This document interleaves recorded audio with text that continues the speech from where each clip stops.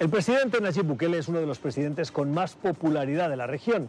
La última encuesta le da un 90% de apoyo entre los ciudadanos de El Salvador. Acaba de aprobar los presupuestos, algo que parece insólito, aunque entre dentro de lo que se espera normal en un gobierno. Y Bukele ha estado 3 semanas fuera, haciendo una gira internacional. Nosotros conversamos en este foro internacional con él sobre diversos aspectos. El primero, esa política internacional que busca inversiones para El Salvador. Y en una segunda parte, también cuestiones internas y de relación con Estados Unidos. Esta es nuestra conversación con el presidente de El Salvador, Nayib Bukele. Presidente Bukele, gracias por estar en NTN 24. Muchas gracias por la invitación y un saludo a todos los amigos que nos ven. Acaba de una gira de semanas que le ha llevado a Japón, a China, Qatar. ¿Qué balance hace? Bueno, la verdad es que son 3 semanas en una gira en Asia, como tú ya dijiste, los países, ha sido muy fructífera. La primera parada fue en Japón. Japón ha sido un socio de El Salvador por muchas décadas. Hay una inversión muy grande que están haciendo en infraestructura en nuestro país. Estamos construyendo una inversión vial con financiamiento japonés y ahora hay un compromiso de parte del gobierno de Japón de reactivar nuestro puerto de la parte oriental del país, el puerto de la Unión, y de reactivar una zona que ha estado deprimida económicamente durante mucho tiempo y ahora vamos a tener apoyo de Japón para reactivarla. Luego fuimos a China, nos reunimos en Japón con el primer ministro Shinzo Abe, luego en China nos reunimos con el presidente Xi Jinping y nos dio una cooperación muy grande con la que vamos a hacer mega obras de infraestructura.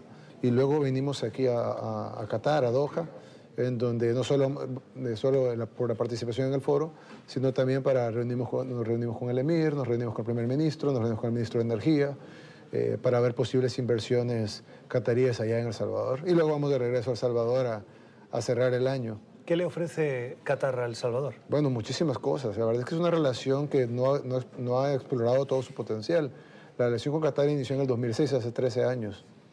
Pero en los últimos 13 años las inversiones en El Salvador han sido prácticamente cero y las exportaciones de El Salvador a Qatar... Si no ha empleado esa inversión, ¿es porque algo le preocupa de El Salvador? No. ¿Le preocupa la violencia? ¿Le preocupa... Bueno, le hemos bajado 60% en estos 6 meses que hemos estado en el gobierno.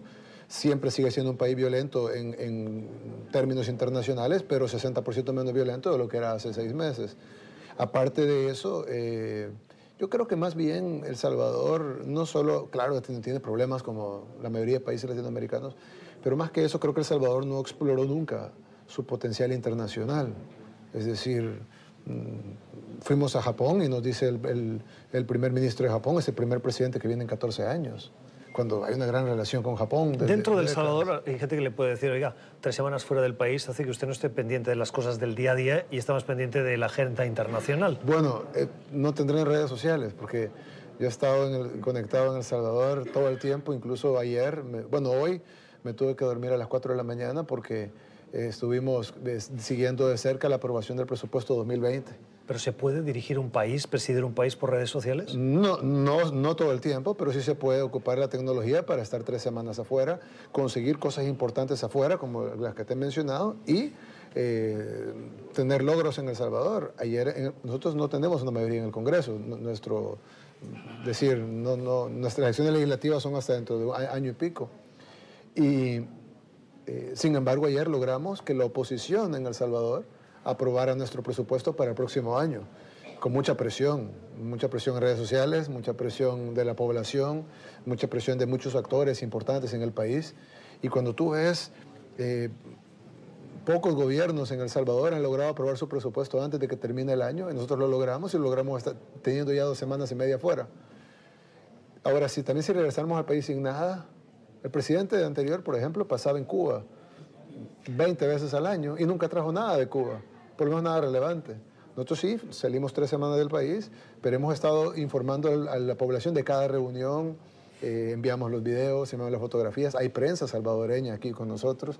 Entonces, es decir, la población de Salvador está enterada de lo que estamos haciendo acá, vamos con las manos llenas y hemos tenido logros importantes en El Salvador en términos de seguridad, en términos económicos, en términos de la aprobación del presupuesto, en términos de consensos que se han logrado en el país y además hemos rotado el gabinete. En las reuniones que tuvimos en Japón fue parte del gabinete, Los que fueron a Japón no fueron a China y los que fueron a China no están aquí en Qatar.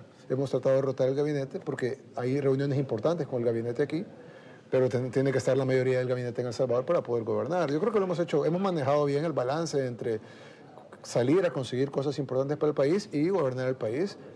Creo que no hay quejas. El 3 de diciembre usted se reunió con Xi Jinping y invitó a China a invertir. Correcto. Una de las grandes denuncias que tienen las inversiones chinas en países fuera de China, en otros países, es que no respetan los derechos humanos, los derechos de los trabajadores y no respetan el medio ambiente. Usted acaba de recibir una cooperación inmensa, describe, que le va a permitir llevar a cabo esas infraestructuras. Correcto. ¿Cómo garantiza que esa inversión va a respetar los derechos de los trabajadores, los derechos humanos y el medio ambiente? Bueno, dos cosas. La primera es que yo sé que ha habido casos que se exponen de préstamos que no se pudieron pagar de algunos países, etcétera. En el caso de El Salvador no pasa nada de eso, en primer lugar porque la cooperación es 100% no reembolsable. Es decir, lo que China le otorgó a El Salvador para hacer todas estas infraestructuras no son préstamos, no tenemos que pagar por ellas, es una cooperación de ayuda, así como lo recibimos de Estados Unidos, de la Unión Europea. Ayer la Unión Europea nos otorgó 22 millones de euros para nuestro plan de seguridad, por ejemplo. Esa cooperación de la Unión Europea no es una deuda, no llevan ningún compromiso más que ejecutarlo como la Unión Europea espera que lo ejecutemos, con eficiencia, con eficacia, etc. Entonces, nosotros recibimos cooperación de Estados Unidos. ¿Pero usted va a manejar esa cooperación sin injerencia china? No. En el caso de la construcción de infraestructuras, ellos van a construir las infraestructuras, no nosotros. ¿Y cómo va a garantizar que esos trabajadores...? Bueno, porque El Salvador tiene leyes. Es decir, tú no puedes... Si tú vas a invertir en El Salvador y vas a poner un restaurante, nosotros abrimos las puertas de la inversión extranjera. ¿Está dispuesta China a respetar esas leyes de El Salvador? Es que tiene que hacerlo. Es como lo que te digo. Nosotros queremos la inversión extranjera. De China, de Estados Unidos, de Japón. Déjame contestar. Sí, pero le decía esto porque en otros países también hay leyes, también hay normativas internas y China no las ha respetado. Pero tendrías que preguntarle a los líderes de esos países. En El Salvador nosotros estamos abiertos a la inversión. Hemos hablado con inversionistas de todos lados. Nos reunimos con inversionistas japoneses, nos reunimos con inversionistas chinos, nos hemos reunido aquí con el gobierno porque es diferente la inversión desde Qatar. Nos hemos reunido con la Cámara de Comercio de Estados Unidos para inversionistas de Estados Unidos. Hace poco se anunció, bueno, se anunciará cuando yo regrese, pero ya tenemos la primicia, una inversión de 1.020 millones de dólares de una empresa estadounidense en una planta de energía, de gas natural en el puerto de Acajutla. Es la inversión más grande de infraestructura unitaria que se ha hecho en el país en la historia. Es una inversión de Estados Unidos. Nosotros estamos abiertos a la inversión, de todos lados, de Qatar, de la India, de donde sea, de España, de Francia. De hecho, tenemos muchas inversiones europeas en El Salvador. Pero todas tienen que respetar las leyes, todas tienen que pagar impuestos, todas tienen que respetar las leyes laborales, todas tienen que respetar las leyes medioambientales. Es decir, si van a construir una biblioteca, pues obviamente tiene que tener los permisos de construcción, tiene que pasar los planos para aprobación. No hay diferencia en la cooperación china con la cooperación japonesa, con la cooperación de la Unión Europea. Para nosotros es cooperación. Y si hay inversión, igual hay inversión, pero tienes que respetar las leyes del país al que vas. ¿Qué le ha ofrecido usted a China? Porque a ojos de espectador externo alguien diría, oiga, nadie da plata gratis. No es gratis, sino que simplemente es una cooperación. Nosotros tenemos meses de estar negociando esta cooperación. Y básicamente lo que firmamos fue una declaración conjunta en donde está la cooperación, están incluso los proyectos en los que se va a invertir la cooperación uno por uno detallados. Y ahí están los compromisos de la parte salvadoreña. ¿Qué le pide China? Bueno, el compromiso principal es el reconocimiento de China como del principio de una sola China, lo que ellos piden a cualquier país con el que abren relaciones. Las relaciones no las abrieron con nosotros, ya estaban abiertas. Pero creo que empezamos con una relación no tan fuerte y tuvimos conversaciones hasta que llegamos al punto donde fortalecimos las relaciones y China, como un gesto por haber fortalecido esas relaciones, otorgó esa cooperación no reembolsable. Ahora, para nosotros es mucho dinero, muchísimo dinero, pero para China, es decir, para ellos no es tanto como puede ser para nosotros. Para ellos probablemente vale más nuestra posición diplomática que para lo que pudiera valer para ellos la cantidad de dinero que están aportando. Para nosotros, esa cantidad de dinero no solo va a generar infraestructuras básicas e importantes para el país, sino que además va a desarrollar el turismo, va a desarrollar la cultura, va a desarrollar la economía Y son infraestructuras necesarias en el mejor de los casos y en el peor de los casos son excelentes, si no son necesarias. El principal socio de El Salvador, usted lo ha dicho, comercial y por en todo sentido Estados Unidos. Es Estados Unidos. Estados Unidos ha expresado reiteradamente la preocupación por el avance de la influencia de China en América Latina. Usted se coordinó con Estados Unidos, no sé si la palabra sería, ¿le pidió permiso para poder avanzar en estas cooperaciones? Bueno, no tenemos que pedir permiso, pero lo que sí, Estados Unidos está informado de nuestra gira, lo sabía desde antes. Incluso... ¿Cuál fue la respuesta? Bueno, yo creo que la respuesta la dijo Pompeo en una conferencia que dio en Kentucky, y él lo dijo textualmente. Él dijo, bueno, nosotros hemos alertado a nuestros aliados sobre las relaciones con China, sin embargo nosotros no le damos órdenes de lo que tienen que hacer, lo dijo Pompeo.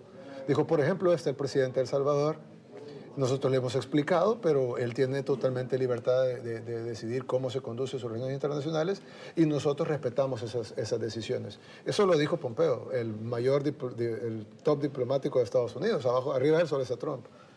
Y él lo dijo. Ellos nos dijeron su opinión sobre la inversión china, pero como él lo mismo lo dijo, ellos respetan totalmente la forma en la que nosotros conducimos nuestras relaciones. Nosotros somos un país... Para nosotros la principal relación va a ser Estados Unidos siempre. ¿Por qué? No porque yo diga o porque yo quiera, sino porque un tercio de nuestra población está en Estados Unidos, nuestra moneda es el dólar, el país al que más exportamos es Estados Unidos, el país del que más importamos es Estados Unidos. Es decir, la cooperación que recibimos Estados Unidos es muy grande. Para nosotros Estados Unidos es un país más que vital, es nuestro amigo, nuestro aliado, nuestro socio. Pero vamos a tener otras relaciones con otros países. ¿No teme que haya podido incomodar a Estados Unidos y que pueden tomar alguna decisión que...? Pues Pompeo dijo que no. Cuccinelli ayer o antier me mencionó de nuevo que uno de sus mejores socios en la región era el presidente de El Salvador, textualmente lo dijo. Es el director de Homeland Security, es el secretario de Homeland Security. Y creo que nuestra relación con Estados Unidos se va a seguir fortaleciendo. De hecho, ojo, la relación con Estados Unidos estaba muy dañada cuando nosotros llegamos. La fortalecimos, habían quitado la ayuda a El Salvador, ya la restablecieron. Estaba la amenaza que la gente con TPS iba a ser expulsada en enero. Ya se corrigió eso y nos han dado 1 año a todos y 2 años solo para los salvadoreños. Se han restablecido las alianzas comerciales, hay más inversión. La organización gubernamental de inversión, OPIC, que es el Banco de Fomento de Inversiones en el Exterior de Estados Unidos, le acaba de prestar $300 millones a esta inversión que te digo que va a llegar a El Salvador. Ahora hay una delegación pagada por el gobierno de Estados Unidos de El Salvador en California y luego irá a Hawái para tomar experiencias para poder desarrollar nuestro surf. Tenemos de las mejores playas para surfear del mundo. ¿Usted surfea? No surfea. No, pero sí tenemos las mejores playas para surfear del mundo y tenemos el apoyo de los Estados Unidos en ese proyecto. Yo creo que para nosotros, y no solo lo tengo claro yo, lo tiene claro el pueblo salvadoreño, lo tiene claro todo el gabinete y el gobierno, las relaciones número 1, 2 y 3 es Estados Unidos. ¿Se siente cómodo con la política migratoria? Luego vendrá 4, 5, 6, si estemos en Europa, China, Japón, Corea, el mismo Latinoamérica. México nos ha dado una cooperación de $30 millones para mejorar nuestro agro, nos la dio el presidente López Obrador. Es decir, nosotros no estamos para ser enemigos, estamos para ser amigos.